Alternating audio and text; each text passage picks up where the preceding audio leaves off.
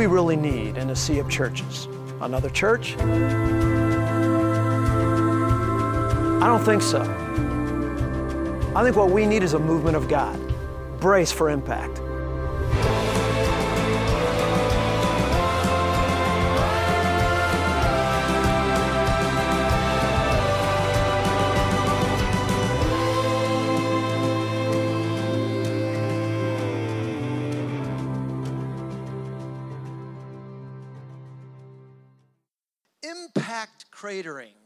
Impact cratering, studying the craters that were made by an impact of an asteroid or something is actually a job that people have. It's the excavation of a planet's surface when it's struck by a meteorite, asteroid. Impacts are instantaneous events. They leave very characteristic features like craters. And I probably don't have to tell you what a crater is, but since you asked silently in your minds, here's what a crater is. Craters are roughly circular most of the time that you see them. They're excavated holes made by impact events. And I know this is obvious, but keep listening, because all of this ties in just a moment. The circular shape is due to material flying out in all directions as a result of the explosion upon impact. It's not like some people might think, me being one of those people. It's not as a result. Do you ever think that an asteroid or meteor that hits and makes these big craters has to be round because the crater's round? Don't raise your hand. I'll just be the one person that did it. I thought they had to be round, like little tiny sized planets or something that come, and that's why the hole's round. But that's not why at all. It's due to the material flying out in evenly in all directions that makes the crater round like that. It's not a result of it having a circular shape. In fact, almost no impactors, and isn't that cool? That's what they're called. The things that make craters, the things that make the big hole in the ground are actually called impactors. I love that because I call you guys that sometimes. So are you calling us craters? Just listen. So they're called impactors. And I love the fact that it doesn't matter what shape they are and really kind of what size, they're going to make a crater. See, because that means anyone, if you're relating this to the church, and I'm going to do that, it's quite a stretch, but here goes. Sounds to me like anybody can make an impact, young or old, square or round. In fact, red and yellow, black or white, as the song goes, anybody can make an impact. There is no one perfect type of person for making maximum impact, and that's good news for someone like me, someone like you. Craters are the most common surface features on solid planets and moons. Mercury and our moon are great examples of planets and moons that have tons and tons of craters on them. Now, what happens when an impactor hits? You probably think you know this, but here's detail what happens. When an impactor strikes the solid surface of a planet, a shock wave spreads out from the site of the impact. And again, I thought that was kind of cool in relating it to the church, because that's how it should be with Christ followers who are full of the Holy Spirit and full of the power of God. When they hit, and by that I mean when they hit a neighborhood, when they hit a place of work, when they hit their school, it should send out shock waves because they've got the Holy Spirit of God living inside of them. In fact, it should be an oxymoron. It should never happen that a Christian enters a group of non-Christians and is around them for a while and they don't know it. And it makes absolutely no impact on the people's lives around them. They will cause shock waves, and that'll spread out far beyond where they first began. Now, what does influence the size and the shape of a crater, do you think? Since it's not really the size and the shape of an asteroid, of an impactor, what does it? This is the most important part. So if you haven't been fascinated up to this point about asteroids and impactors and all that, get fascinated now, because here it is. We already learned it's not the shape, it's not the design of the asteroid or the meteor or the impactor, which I love. Then what is it? The size and the shape of the crater and the amount of material excavated depends on factors such as the velocity and mass of the impacting body and the geology of the surface. The faster the incoming impactor, the larger the crater. The faster the power, the faster it's coming in. Now, an average asteroid comes in about 12 miles a second. Such a high-speed impact produces a crater that's approximately 20 times larger than the object. Again, all that's from the Lunar and Planetary Institute. That's as far as I'm going with that, so you can take a sigh of relief. It's similar, though, gang. A lot of stuff I just said to you is similar with the Christian faith. Some of us are making a deeper, more lasting impact than others for Jesus. But I imagine, I'm going to go out on a limb, just take a stab, and I'm going to imagine that all of us want to. Is that too far of a leap? Is there anybody sitting there go, oh, no, I want to go to church and I don't want anybody to know I'm a Christian. In fact, I've got my salvation. I don't want anybody to know anything about me. I don't want to make any impact. I don't even want to know I'm alive. I really doubt that. I think you probably want to make an impact. But what makes you or I, getting away from asteroids now, what makes you or me an impactor? That's what today's about. Today I'll show you in our 4-part series, Brace for Impact, this week is how to make a deeper one, a deeper impact than just a light, fluffy one. Deepen is the name of the message. If you want to open up your notes and follow along here. Turn in your Bibles to 1 Peter chapter 2. Now you can start from the back and you'll get there a lot quicker. Start from Revelation. Just start making left-hand turns. And you'll get to 1 Peter chapter 2, verse 2. While you're getting there, let me pray for us today. Father, this is so important for us as a church. As we start out, God, it is so important that we realize that we need to not just claim our salvation, sort of our get-out-of-hell-free card. In fact, there is no such thing if that's all it means to us. But God, there's a response to so great a salvation that makes sense. There's a response to so great a love that you've shown us that proves we are, in fact, in your family. And God, a lack of response may show us that we're not really in. So, Lord, as we talk about how to deepen our impact, Father, I pray that it'll do two things. I pray that those who are really not in will find out this morning what it takes to be saved and that the Lord wants to adopt them as a son or daughter. They'll take care of business. That's the most important thing they could do.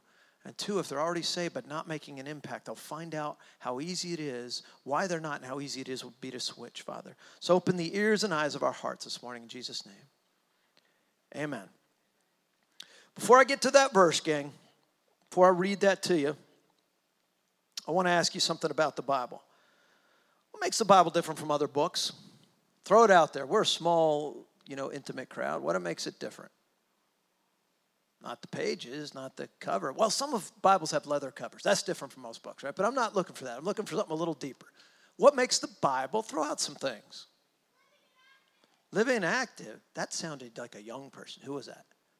I like that. You're right. It's living and active. So that's one of the things I had down. It's alive. This book is described as being alive. Keeps going. It's not like you read it once, that's the end of the story. It just keeps unfolding. Let me give them to you since you're not throwing them to me very fast. Here it is. It's an extension of God. John 1:1. In the beginning was the Word. It's talking about this. And the Word was with God, and the Word was God. It's an extension of very God. It has power. Hebrews 4:12. You can write down these references, but we don't have to turn all over this morning. For the Word of God is alive and powerful. It is sharper than the sharpest two-edged sword, cutting between soul and spirit, between joint and marrow. It exposes our innermost thoughts and desires.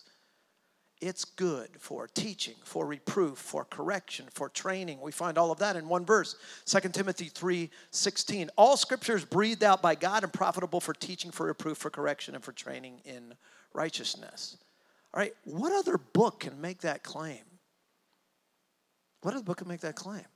In fact, there are major religions that have their books, and even they don't make those claims. They don't even attempt to because they can't back it up. So no other book makes those claims for one big reason. No other book is written by God Almighty. Watch this. All this being true, however, none of these benefits that this great book has are automatically applied to you, the believer, even if you want them to be. It's not automatic. Just like salvation and adoption is automatic, sanctification, the process here on this earth of you becoming more like Jesus Christ, is not automatic. You could actually sit there as a baby Christian, saved when you're maybe 10 years old, and look like that for the next 50, 60, 70 years and never grow. Even though physically we would look at that and think something is really seriously wrong physically when somebody doesn't grow and they're 15 years old and they're still a baby in a crib. But we look at all the time in the spiritual life and we think, well, that's all right. They just opted out to go a different route. But no, it's actually an alarming statistic. It's actually an alarming thing when you do not grow. See, God expects certain things from us. That's why at the moment of salvation, you were not beamed right up to heaven. Anybody get beamed right up to heaven and just come down just to be with us? No, good. You weren't beamed up to heaven because there's certain things you and I won't be doing and really can't be doing in heaven. And I repeat this a lot. I tell you guys this all the time. You can't sin in heaven, thank goodness. You can't sin in heaven. You can't evangelize in heaven. I suppose you could, but you look really ridiculous telling people about how to go to heaven when you're in heaven. and telling people about Christ. So he left us here with a mission, and I guarantee you it includes one of those two things, and I'll let you decide which one it is. It's not that hard. We weren't left here to sin and to party. We were left here on a mission to tell others about Christ, and that's the basic, most simple beginning of it. We were left here on a mission to go and make disciples. To go and make disciples. Now, some people might say, well, we can't do that. Only God can do that. God's the one that draws the people to him. God's the one that saves. And so I don't do this because that sounds contradictory, Pastor. If God does that, there's really nothing I could do anyway, so I'm just going to sit and wait, kind of mull around and stuff until he returns. And then, well, no, if we can't do that and we had nothing to do with that process, then he wouldn't command us to go and make disciples. Apparently, we can make disciples. Followers. Now, we can't save them and get them adopted, but we can train them and help them to become more like Christ and lead them in the right way. So, we're told to go and make disciples. But listen, just like the NFL teams, I'm going to give you this example. Maybe this will help. Who are all going through a certain part of the season right now. They're all playing exhibition games, right? And they're getting ready for the season. This isn't the mission. The mission of playing professional football isn't to get through the exhibition season. In fact, in the exhibition season, there's a lot of working out. It's not that they don't work out in the regular season, but they work out really hard now. In fact, if you play even high school football, you work out really hard before the season starts. There's 2 weeks that are called Hell Week. That should be Hell Weeks, but it's Hell Week for whatever reason. It usually lasts about 2 weeks. Didn't say they could count. They're just athletes, football players. So what they do is they work out really hard. They play these exhibition games, and they're getting ready for the mission. And the mission is to play and win games and to hopefully get into the playoffs and win those with the ultimate goal of getting to the Super Bowl and winning that. That's the mission. But, gang, you can't get anywhere on the mission if you're not even in shape and you don't know the plays, you don't know how to play the game. Then it's not going to be mission accomplished. It's going to be mission not even started. So what I'm afraid a lot of churches and a lot of individuals don't make an impact because they're still stuck back at the exhibition games and going through the motions, but they've never started the season, which is a partnership with God. It's a partnership with God. It means God does expect you to do some things. Now, is it just me, or do a lot of Christians, an alarming amount, appear a little foggy on exactly what our mission is? Have you ever noticed that? Does it seem like a lot of Christians aren't quite sure? Even though it's written about over and over and over again in the pages of the Bible, most Christians, and you know, you live in a country when 85% of people say they're Christians, and yet I would say not even 10% of them can mouth the mission that Jesus left us with. It seems like they're a little foggy on it. I was wondering if it was just me. By your response, I'm going to say it's just me. But I think that they're a little bit foggy. So, while we are left here on earth, what do you figure we're supposed to do? You can take people's word for it, or you can look at Christians and can look at their behavior. And the reason I think it's a little foggy, because as I look at them, it looks like they're off mission. Does anybody see that? It looks like Christianity as a whole is just kind of milling around and waiting, confused, right? Hey, I'm a believer. Great. What are you doing for Christ? I don't know. I mean, I walked an aisle when I was young. I raised my hand. I said I believed. I assented to, I said, those facts you just said about that guy, I believe that, so I'm saved. But I don't know what I'm supposed to do now. Well, there's a lot of problems with that. Because not only do you have a mission, but God very much expects you to be about that mission, not to be milling around, waiting. I don't know. I'm saved. I don't know why he didn't beam me up. I got 80 years here. I guess I'll just have fun and hopefully everything will work out.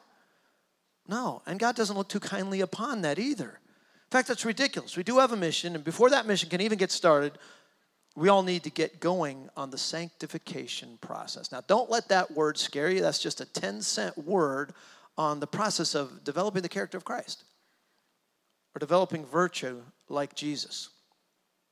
I don't use that word much. There's a lot of Christianese that I don't use a lot for a couple reasons. One, you don't see a lot of people use it. Two, the few people that do use it these days don't seem to have the same definition about it. So let's just cut this process down. And I will mention a couple times this morning for you guys, but let's just break this process down. The process that you and I are supposed to undergo the moment we're saved, it starts the second you're saved and then for the rest of your life, is the process of following Jesus and becoming more like him. The process of becoming more like the one that you follow in virtue, in character. So, you might want to write this down. It's not in your notes, but it's very important. Well, how is character transformed? What sort of a process is it, Pastor Rob? I love how N.T. Wright puts this. According to him, there's three things. In order to have your character and just to get started, to get out of the exhibition games and to get ready and have your character develop like Jesus, you have to aim at the right goal, first of all. There's three things. Number one, you got to aim at the right goal. And the right goal will be Jesus. If you're aiming in character for Buddha, it's not going to happen, right? Aim at the right goal. Second thing is figure out the steps that you need to take to get to that goal. How far away it is, who is it? Well, what do I need to do to get from here to there? And finally, those steps have to become habitual. Now, the rest of our time together, we're going to talk about what those steps are because they're really blunt, really plain in Scripture, and you'll recognize them probably right away, or at least most of them, so you're going to sit there and go, but I know these. I know these steps, but I look at my life and I don't see that much difference. And I'm going to tell you why. But the good news is, it may be convicting, but the good news is you can change it today and actually see a transformation. So let's go back. Here's the first thing I want to share for you in transformation. Receiving the Scriptures. That's the first thing we need to learn to do. Feed off the Bible. Receive the Scriptures. 1 Peter 2:2, let's get back to that now. It says, like newborn babies, we should crave spiritual milk so that by it you may grow up in your salvation. Now, why like newborn babes? What's unique about them? Well, for one, they seem to desire milk all the time, right? And a lot of times it doesn't matter what you're doing. It's the most inconvenient time. You could be studying, you could be asleep, and it's 3 a.m. If you got a brand new baby, they're going to wake you up. They're not going to crawl into the room and go, Mom, Dad, is this a good time? No, they're definitely not going to do that. They don't care what time it is. They just have this craving. They have this desire. They want milk, sometimes the most inopportune times. But it's a craving that doesn't go away while they're newborn babes. Now, that doesn't mean when you're a newborn Christian, you should crave the Word of God only, and then you grow out of that. Because notice the text does not tell us to be like them only if we're newborn babes. And not just when we're in that short little window of being a newborn babe. It says all the time, just flat out, there's no time frame on there. Just be like them. Even as we are senior citizens, even as we are coming to the end of our days on this earth, be like newborn babes who crave milk. Milk here is the Word of God. So that's the first thing I want to ask you. Because it's the first sign that you need to look for. Do you hunger for the Word of God? When you haven't spent time in the Word of God for a while, do you miss it? Do you miss it? Or is it just like, I haven't spent time in the Word of God for a month and I don't miss it at all? It's alarming. It's alarming. Something's wrong because you are a newborn babe and the desire's gone there. Now, last week we talked about how much more power there is in unity than there is in going it alone as a Christian. When people in a church have the mission and the vision and they understand it and everybody's together and unified and joyful about it, there's way more power or velocity for the impactors together than one impactor. Well, if all the members of a local body are in the Word of God daily, the result will always be unity in the body. The result will always be unity in the body. Why? Because the things that disunify, well, if you're in the Word daily and you're doing things that disunify, like gossip or undermining things like that, you're eventually going to come to Scriptures that tell you that what you're doing is wrong. So you're going to come to a crossroads and you're either going to have to deal with it or say, I'm not going to read the Bible anymore because I want to gossip. I don't want to be unifying. But eventually, it's going to get to you. And that's why one of the things that we hope to get to in our life groups is sermon-based life groups. We want to be able to offer, a sermon series like we're going through Luke. And yes, we're going to get back to Luke in our RX series. But imagine if we're talking about, say, the 6th chapter of Luke, first 10 verses, and I preach on it. It just whets your appetite and you get kind of hungry for it, but you want to know more. And maybe you haven't studied the Bible. Maybe you're a pretty new Christian. You don't really know how to go deeper. Well, when you arrive at your life group that week, they'll still be taking that passage and we'll have questions and things to drive it even deeper. We believe that that's going to really impact the unity of the church as a whole. Now, I look at Impact Church, and here's one thing. This might ruffle you a little bit. Might even offend some of you. That never bothers me, but here it is, right here. There's age differences. There's a lot of age differences right here in this room right now. I know there are different political upbringings, backgrounds, philosophies. We definitely have a couple of Republicans. If you don't know it, they'll tell you eventually. We have a few Democrats. I've seen a few Obama stickers on cars too. And some of you are going, I didn't know that. I don't know. We don't have unity. No, we've got all kinds of differences in this church. Different upbringings, definitely different philosophies, and even Southern folks and Northerners. What would that be? Rebels and Yankees? Still? War's over, please. But there it is. Midwesterners. My wife's a Midwesterner. and sort of Heinz 57. I'm from all over the place, so I don't really know who I am when it comes to that. People with different backgrounds, when I look at that gang, I can't help but smile because here's the deal. Let's be honest. There ain't no way we would gather unless it was for the Word of God, right? What other reason would we gather when a group is that diverse unless there was something powerful enough to bring people of all kinds of backgrounds and political beliefs and whatever together? And that powerful thing is the Word of God. It's very, very unifying. So we've got to crave it, but we got to be purposeful about it. No matter how good let me use this example because I love my wife's cooking. No matter how good the home-cooked meal is that my wife makes one day and has waiting for me, if I stop at Chick-fil-A and order the spicy chicken, because that's my favorite, with the waffle fries and the supersized Coke Zero, and that's not enough, so I get 4 chicken tender strips and another set of waffle fries and chase it down with is it cookies and cream milkshake that they have there? Don't act like you don't know, because this is, there's long lines at Chick-fil-A all the time. Don't tell me you're never in it. And I chase it down. No matter, if I do that, no matter how much I usually love her meals, when I get home, I will not be interested in what she's prepared. I'm just not. I'm not going to be, I can't make myself, not if I'm that stuffed with junk. Oops, did I say junk? Not if I'm that stuffed with fast food. Again, likewise, when people stop reading the Word of God or studying, it's usually because they're filling up on something else.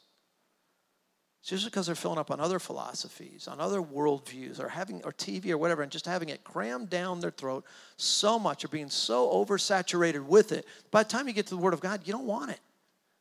You're already full, and full of the wrong things. Now, turn in your Bibles to Romans. Turn to the book of Romans, chapter 12. Whenever I say that, I don't hear a lot of pages turning. Is that because of technology? Are you turning your iPads? Is that why? Or are you just going, it's going to be up on the screen most likely. I'm not turning there. Well, gang, I really do want you to bring your Bibles and learn how to get around in them. Don't always count on it being on the screen, especially with how many technological things have gone wrong this morning. It could very well not be there.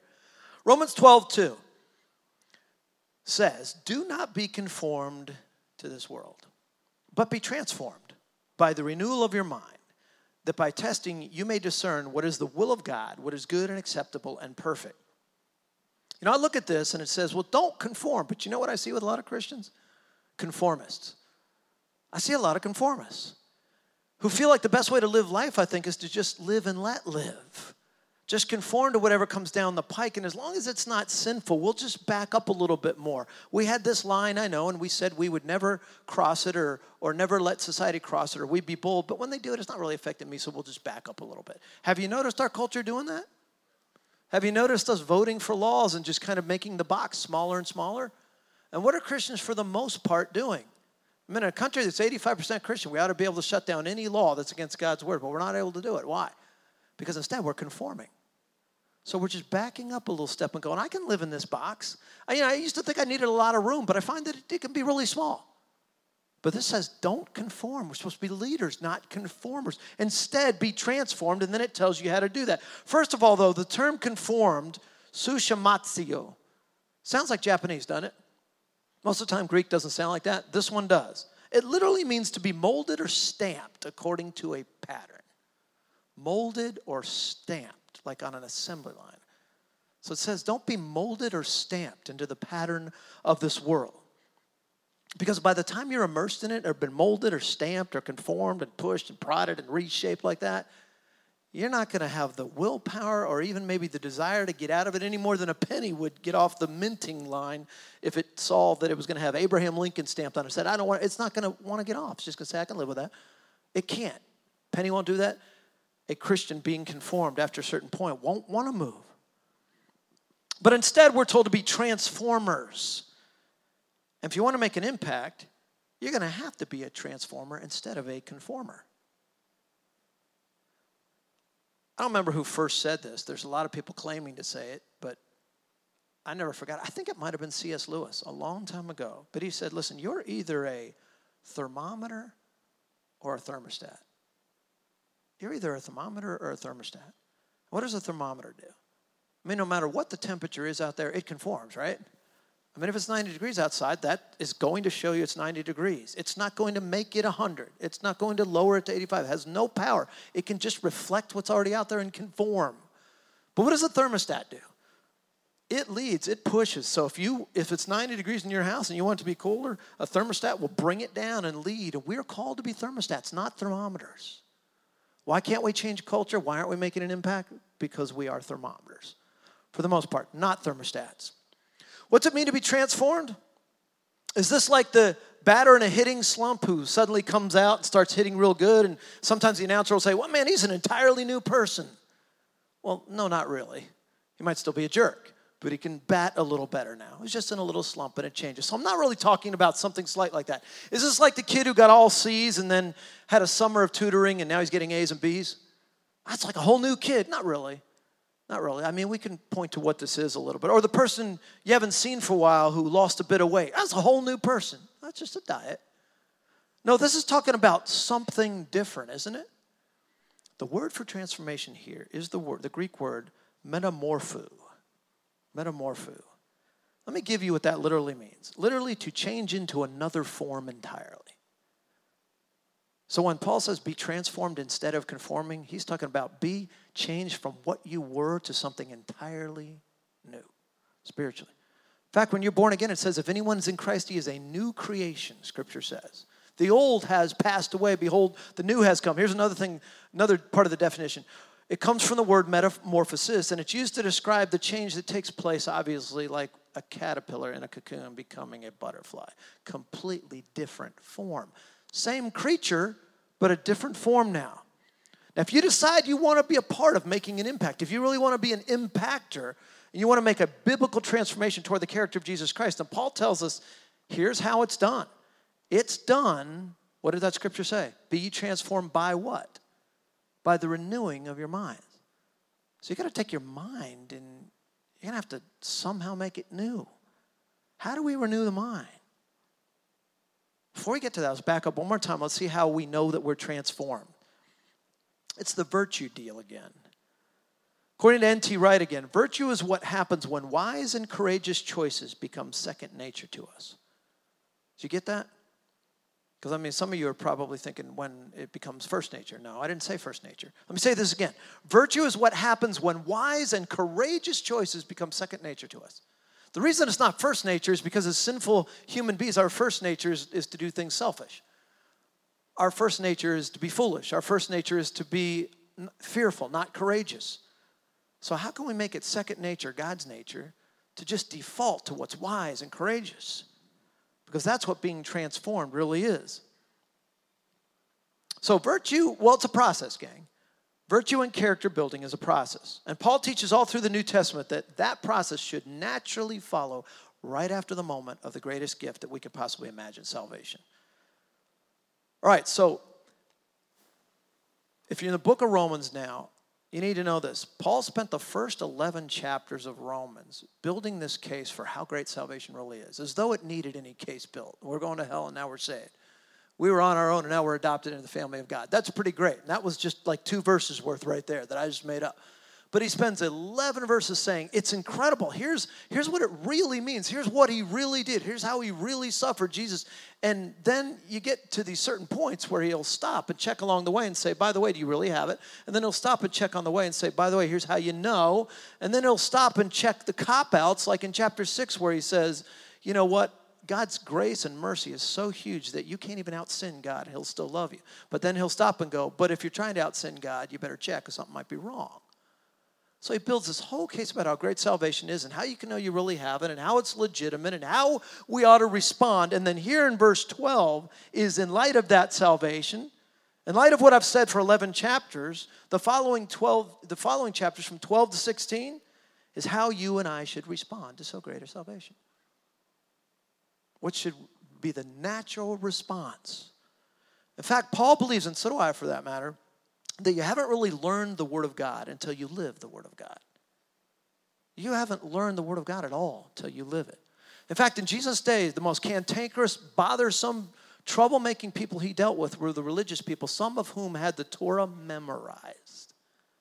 Memorized. Now be careful. Some people think that discipleship is all about learning facts about this book.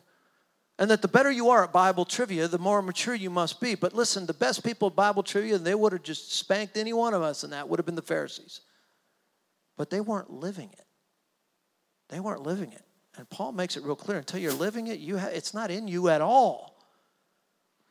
So here's how he starts out in chapter 12, the verse that we didn't read, verse 1, not 2. But he says, in light of all that, here's what you ought to do. You ought to present yourselves a living sacrifice. By the way, he doesn't say you ought to surrender yourselves or you ought to yield yourselves. You know why? Because those sort of have within them a little bit of reluctance, right? Surrendering has a little bit of reluctance. Okay, I give up. Here it is. Or yield, it shows you're fighting it a little bit. Instead, in light of all that, in light of all the blessings of salvation, what Paul's saying, you know what you ought to do? You ought to bring your whole self, your body, spiritually, emotionally, physically, everything to God and present it as a gift, excitedly and joyfully to him. That would be the natural response. Not surrender it at that point. Surrender is salvation, but we present unto success beyond that, unto sanctification. And he says, all of yourselves, present yourselves. Not, hey, here's where you need to make a deal. In light of the first 11 chapters, you need to present at least 35% of yourself to the Lord to get started. No, he says, all of yourself. In light of all that, why are you holding anything, or why would you hold anything back? It's all in or all out. Present yourselves for duty, he's saying, in operation sanctification. And the first act of duty is to start receiving the word of God. All right, now we got 3 more to go, so I better hustle. What's the second thing? I want you guys to figure out. Watch this and see if you can figure out what the second thing is. It's vital. Did you catch it? It's vital. Hope you didn't miss it. In fact, it's so important for some of you that did. I'm just going to tell you what it is. It's what Francis Chan called the missing person of the Trinity. Who do you suppose that is? It's the Holy Spirit. I mean, God, we can sort of wrap our mind around at least the elementary beginning stuff. He's the creator. He's the big guy in the sky. And we have different images of him. Most of them are wrong. Jesus we can get because there's so much description of his physical time here on earth. But the Holy Spirit, we don't get that. We don't know what to do, a lot of Christians, with the Holy Spirit. Spirits are scary. Sometimes it's called the Holy Ghost. Ghosts are scary. What have you been taught to do when you see a ghost? Run. The only friendly ghost I ever heard of is Casper. So we look at this and we think, it's awkward. I don't know what to do. However, the Holy Spirit, as a result of a lot of fear and misconception, ends up being a missy person. And the Holy Spirit, though, is the one who empowers the believer to be an impactor. So we have a problem, don't we? If that's where the power comes from and you don't know what to do with them and you're kind of scared of them, so you leave them to the side, you're not going to be an impactor. Can't possibly. Let me tell you why it's such a huge concern.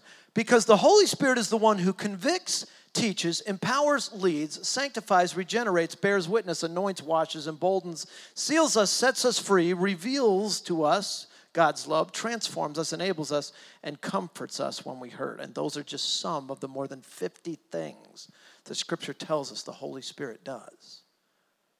So let's just cut to the chase here. You know what that tells me? You can't even live the Christian life in the smallest, most elementary way without the power of the Holy Spirit in your life. You don't have an option of just putting it aside and being vibrant. It's not going to happen. He regenerates. In fact, you won't even be saved without him. Because the one that comes to live in you, when Jesus comes to live in you, it's the Holy Spirit who comes to live in you. Guess who sanctifies? Guess who helps you in that process of becoming more like Jesus throughout your life? The Holy Spirit. So you can't even get saved. And if you do manage to connect with him and get saved and then not understand sanctification, you will never grow because he empowers that as well. We need the Holy Spirit for everything. For everything. So we not only need to understand the role of the Holy Spirit in our maturing in the Christian faith, we have to completely rely on him, and that's the second thing. Rely on the Holy Spirit. Now, again, is it just me? It's a question for you. Or isn't it a reasonable assumption that someone with the living almighty God of the universe living inside them and dwelling inside their body should act or look a little bit different than the average Joe who doesn't have God? Is that just me, or is that an okay assumption to make? Is that a leap? Is that a leap? No, I mean, it should, right? Okay, what if I told you I had an encounter with God last night? I like to do triathlons, and I have a lot of fun doing those. And so I had an encounter with God last night, and he said, behold, I am going to make you a supernatural swimmer, better than Michael Phelps could even dream of being. You will be faster. You will be more sleek. You will shatter all records. And I tell you, I had that encounter, and therefore, guess what, gang? Don't even try to swim against me, because that's the new me. And then you go to a triathlon. There's one coming up at Cane Creek. And some of you go, man, I just want to go. I'm going to be in this thing. I know I can't win because Pastor Rob's there, and he's supernatural when it comes to swimming. But we go to the starting deal, and the bell goes off, and we're in the lake there at Cane Creek, and everybody starts swimming. And you're looking back, and you go, man, I was expecting kind of a bullet, a jet ski type swimmer to go by me. And you see me, I haven't gotten 5 feet. I'm just about to drown. I'm going under. And I managed to get a doggy paddle going a little bit, and I'm headed for the first buoy. And the second worst time, just to get to the first buoy, the second worst time all around was 25 minutes. It was a pretty bad time, all right? Only it's taking me 45 minutes just to get to that buoy, at which time I'm so exhausted, I cry out for the emergency canoes. They come get me, triathlon over, all right? Just wondering, after the race is over, wouldn't some of you have some doubts about my encounter? Would you start going, hey, Pastor Rob, I want to believe in you. I want to trust you. But you said you encountered God, and he gave you the superman. You can't even stay afloat. You can't even float on your back. I don't expect you to be average. I expect you to shred all of us. You can't even swim. Well, that's what we see in the Christian world. And that's why, gang, the world looks at the church and says it's full of hypocrites. Because they want answers. They want something different. But they look and they go, but you're not that much different from me. You're not even that much different from me. I don't see more power. In fact, I see you get angry. I see your whole attitude is the same. Shouldn't it be different if Almighty God lives within us? Well, maybe Almighty God lives within you, but you're not relying on him. All right, so we can't break. It would take a whole series to talk about the Holy Spirit. I want you to trust me on this and just know, take a leap of faith with me in knowing that. Let me just recommend a couple of things about the Holy Spirit that you can do on your own to help you with this, but you're going to need his power. Here's a couple of books I think you can get. I'll give you 3 of them. The Holy Spirit by Billy Graham. It's actually a great book on the Holy Spirit. The Holy Spirit by Billy Graham. Experiencing the Holy Spirit by Andrew Murray. Experiencing the Holy Spirit by Andrew Murray. And Forgotten God by Francis Chan. Forgotten God by Francis. 3 excellent books on the Holy Spirit that I highly encourage you. Now, they're not living, active, alive books like the Bible, but they'll walk you through the Bible and help you if you don't really understand, because you've got to understand who he is that lives inside you and what he's offering you. He is the power. Suffice it to say, we can hardly rely on someone we barely know, right? Now, 2 Corinthians 3:18, let's look at that. And we all, with unveiled face, 2 Corinthians 3:18, with unveiled face, beholding the glory of the Lord, are being transformed into the same image from one degree of glory to another. For this comes from the Lord, who is the Spirit. So let's talk about the Holy Spirit. Again, this is one of the clearest descriptions in the Bible about how we grow as Christians. And the key word, once again, is that same word, transformed, which in this context describes a significant and fundamental change in our inner being, a metamorphosis in our inner being. This is the sanctification process again, the work of the Holy Spirit. And it's a twofold process. We're going to break it down even more. When he makes you and me more like Jesus, there's 2 things that happen. One is he's going to free us from the sin and our sinful traits more and more. He's going to release us. He's going to give us the desire, no more desire for that. It's going to start lessening, and we're going to stop dropping off these things that control us, these sinful traits and these sinful habits. So that's sort of one part of sanctification. The other part is developing Christ-like traits within us over time that replace those sinful traits. So you're pouring out a little bit of the old you and pouring in more of Christ until in the end, you look a lot more like him than the old you. And all of this is done, as the text says, one degree of glory to another. In other words, it's one step at a time. You might be saved in an instant, but sanctification takes a lifetime. In other words, if you ever meet a believer who's maybe 40 or 50 years old and go, I'm not working on sanctification anymore because I've arrived, that's somebody who definitely hasn't. Run from that person. Because you don't stop doing this until you see Jesus face to face. It's a lifelong process. Now, here's how you and I can accelerate that step-by-step process. Because, listen, I've seen people that have been a believer for 1 year that seem stronger and more on fire for people I know that have been believers their whole life. since they were a little kid, 20, 30, 40 years. Why? Because somehow they accelerated the process. And if you're interested in that this morning, here's how you can do it. Two things. One, in obedience. Do you know every time you disobey God, it grieves the Holy Spirit and it slows down or completely stalls the sanctification process until you get it right. 1 John 1:9 says if we confess our sins, he's faithful and just to forgive our sins and to cleanse us from all unrighteousness, and that gets it going again. But if you're living in sin, you have stalled the sanctification process. If you're going, well, I have this life over here that I lead, and I have this life over here, and I think God doesn't mind. He minds. You're kidding yourself if you think you're growing. Disobedience stalls it out. Therefore, it naturally follows that our obedience in ever-increasing situations accelerates our spiritual growth. Truth is, our motivation for commitment to Him and our discipline and obedience is more important to God than our performance. And even better than the sacrifices we make for God. You know, your obedience to God is more important than even a huge one-time momentary sacrifice. Where do you get that, Pastor Rob? Write this down. You don't have to turn there, but write 1 Samuel 15:22, which says, has the Lord as great a delight in burnt offerings and sacrifices as in obeying His voice? Behold, to obey is better than sacrifice, and to listen than the fat of rams. Now, some of you are going, well, of course it's better than the fat of rams. That's gross. But that's just what they sacrificed back then. That means it's better than giving a lot of money. It's better than one momentary speech or one day when you witness to a few people and maybe they come to know and they say, I'm done. I've matched more people. You know, I've beat most people. Most people don't even win one person to Christ. I won 3, so I can. No, that's a momentary sacrifice. He's saying to just live a life of obedience means a lot more to God than any sacrifice. So that's in obedience. Here's the second thing, in prayer. The second thing is in prayer. I want Impact Church to live up to its name. I want us to be full of impactors. I want us to impact not just this little area of Waxhaw, but to branch out beyond this. And gang, one of the things that's got to change is more of us need to find the power of prayer. Now, where's Nicole? Is Nicole Pfister in here? Where are you, Nicole? She may be out and about. Come, she's in prayer, of course. Sends me stuff almost every day on prayer and how she's praying for this church and what God's telling her and all. There's power in that woman's prayer. And there's power in the prayer team. I mean, they're sort of the engine that's running this thing. But how much more powerful could it be? Remember when I said that how much more powerful our church and how much more impacting if we're all in the daily in the Word of God? Same thing for prayer. If we are all putting prayer as high a priority as Nicole Pfister, there would be no stopping Impact Church.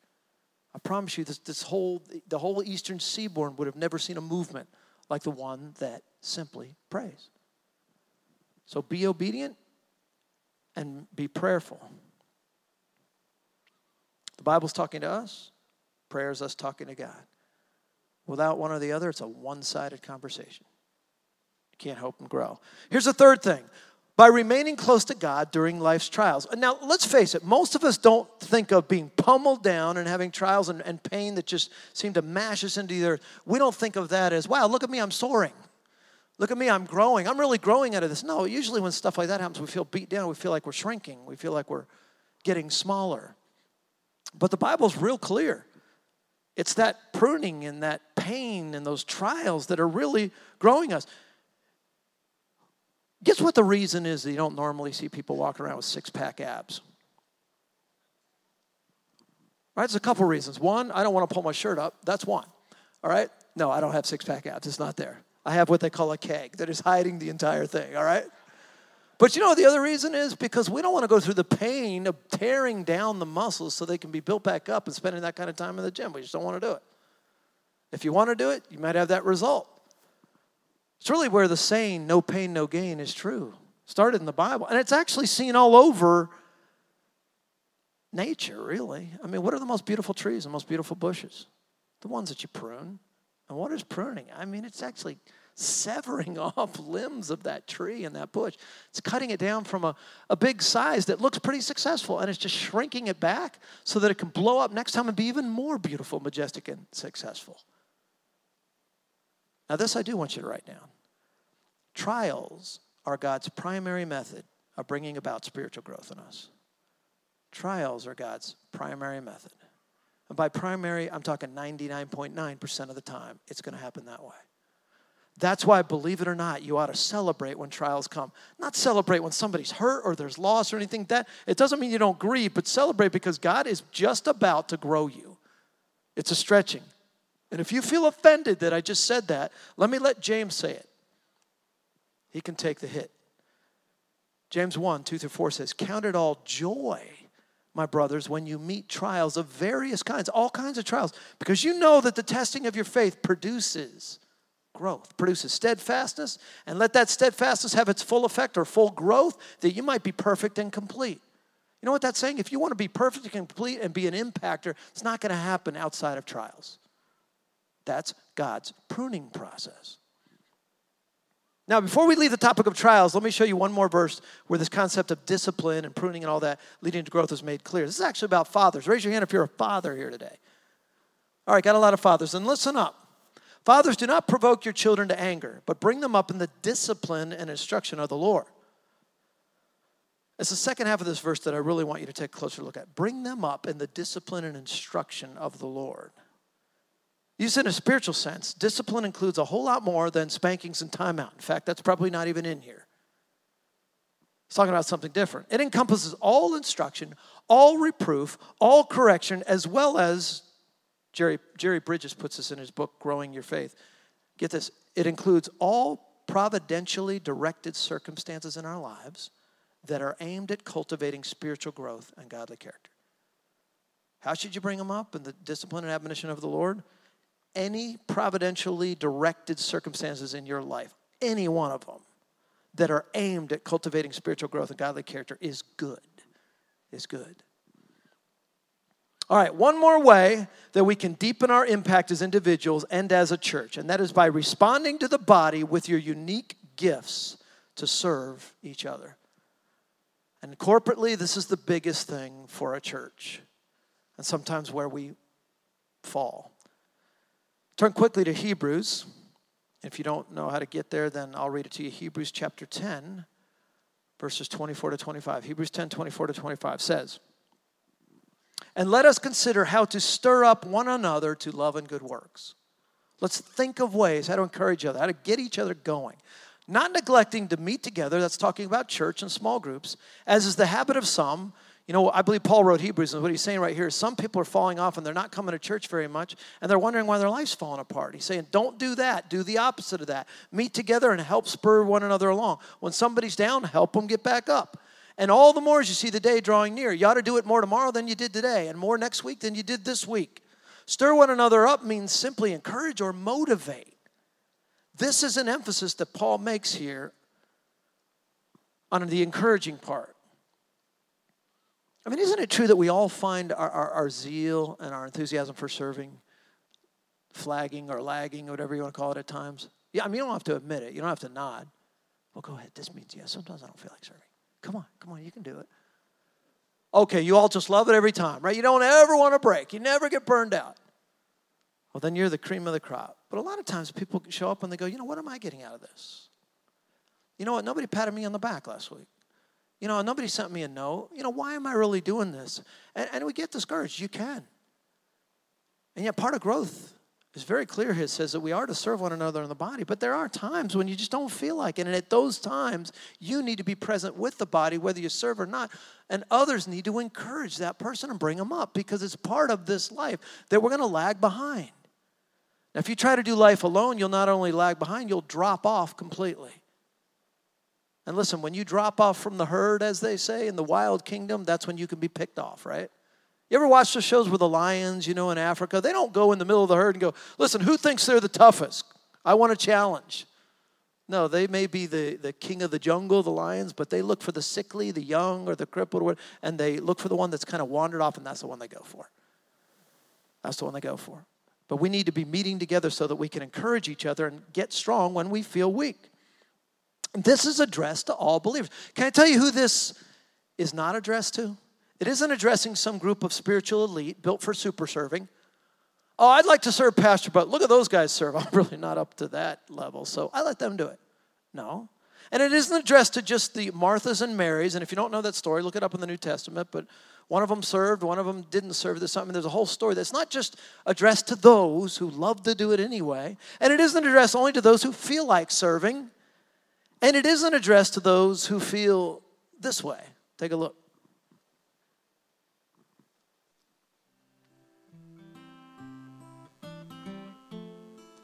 Volunteering is a great way to get involved in the church and help out with important ministries and activities. But it takes so much time.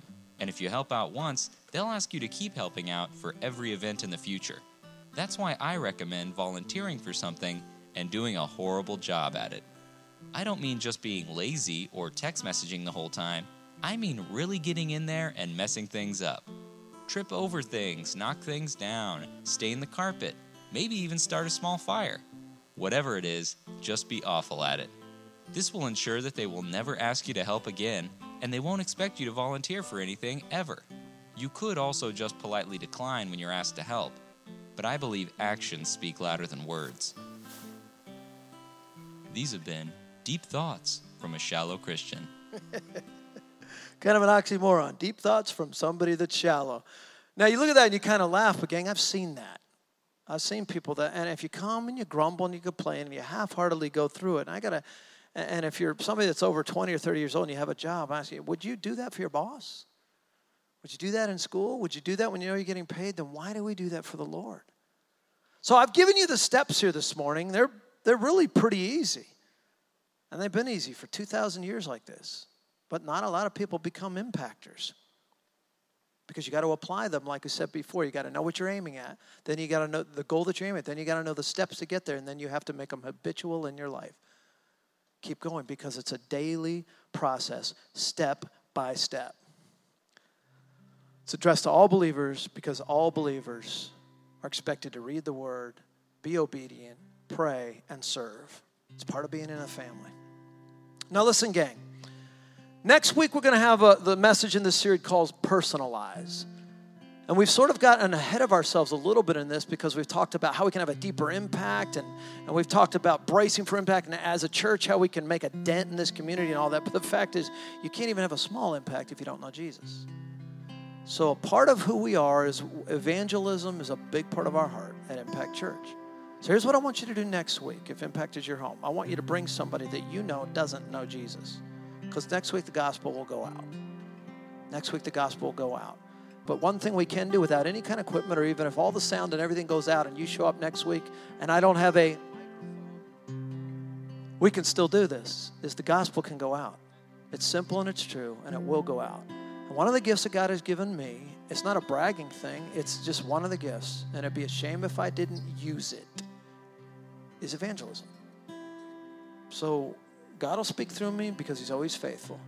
And as long as the lost are here, they'll come to know Christ. Your job is to invite them.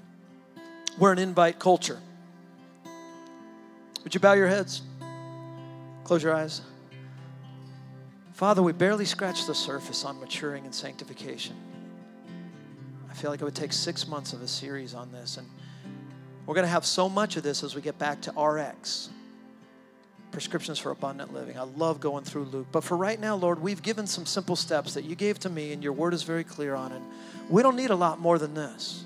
If we want to be impactors, let's start there. Teach us to hunger and thirst for your word. Teach us to know how important prayer is and to talk to you. God, we know you already know what we're going to say. But it's like as a father, me talking to my son or daughter when they were just 3 or 4, I pretty much know where this thing's going. But I love them, and I just want to hear them talk.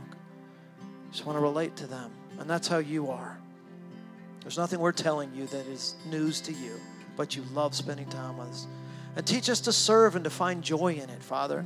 And teach us to cling and to rely on your Holy Spirit. Then we'll be transformed and metamorphosized into your image. And that's our goal. And what we ask for in your precious Son's name, in Jesus' name. Amen. Thank you for worshiping with us. See you next week.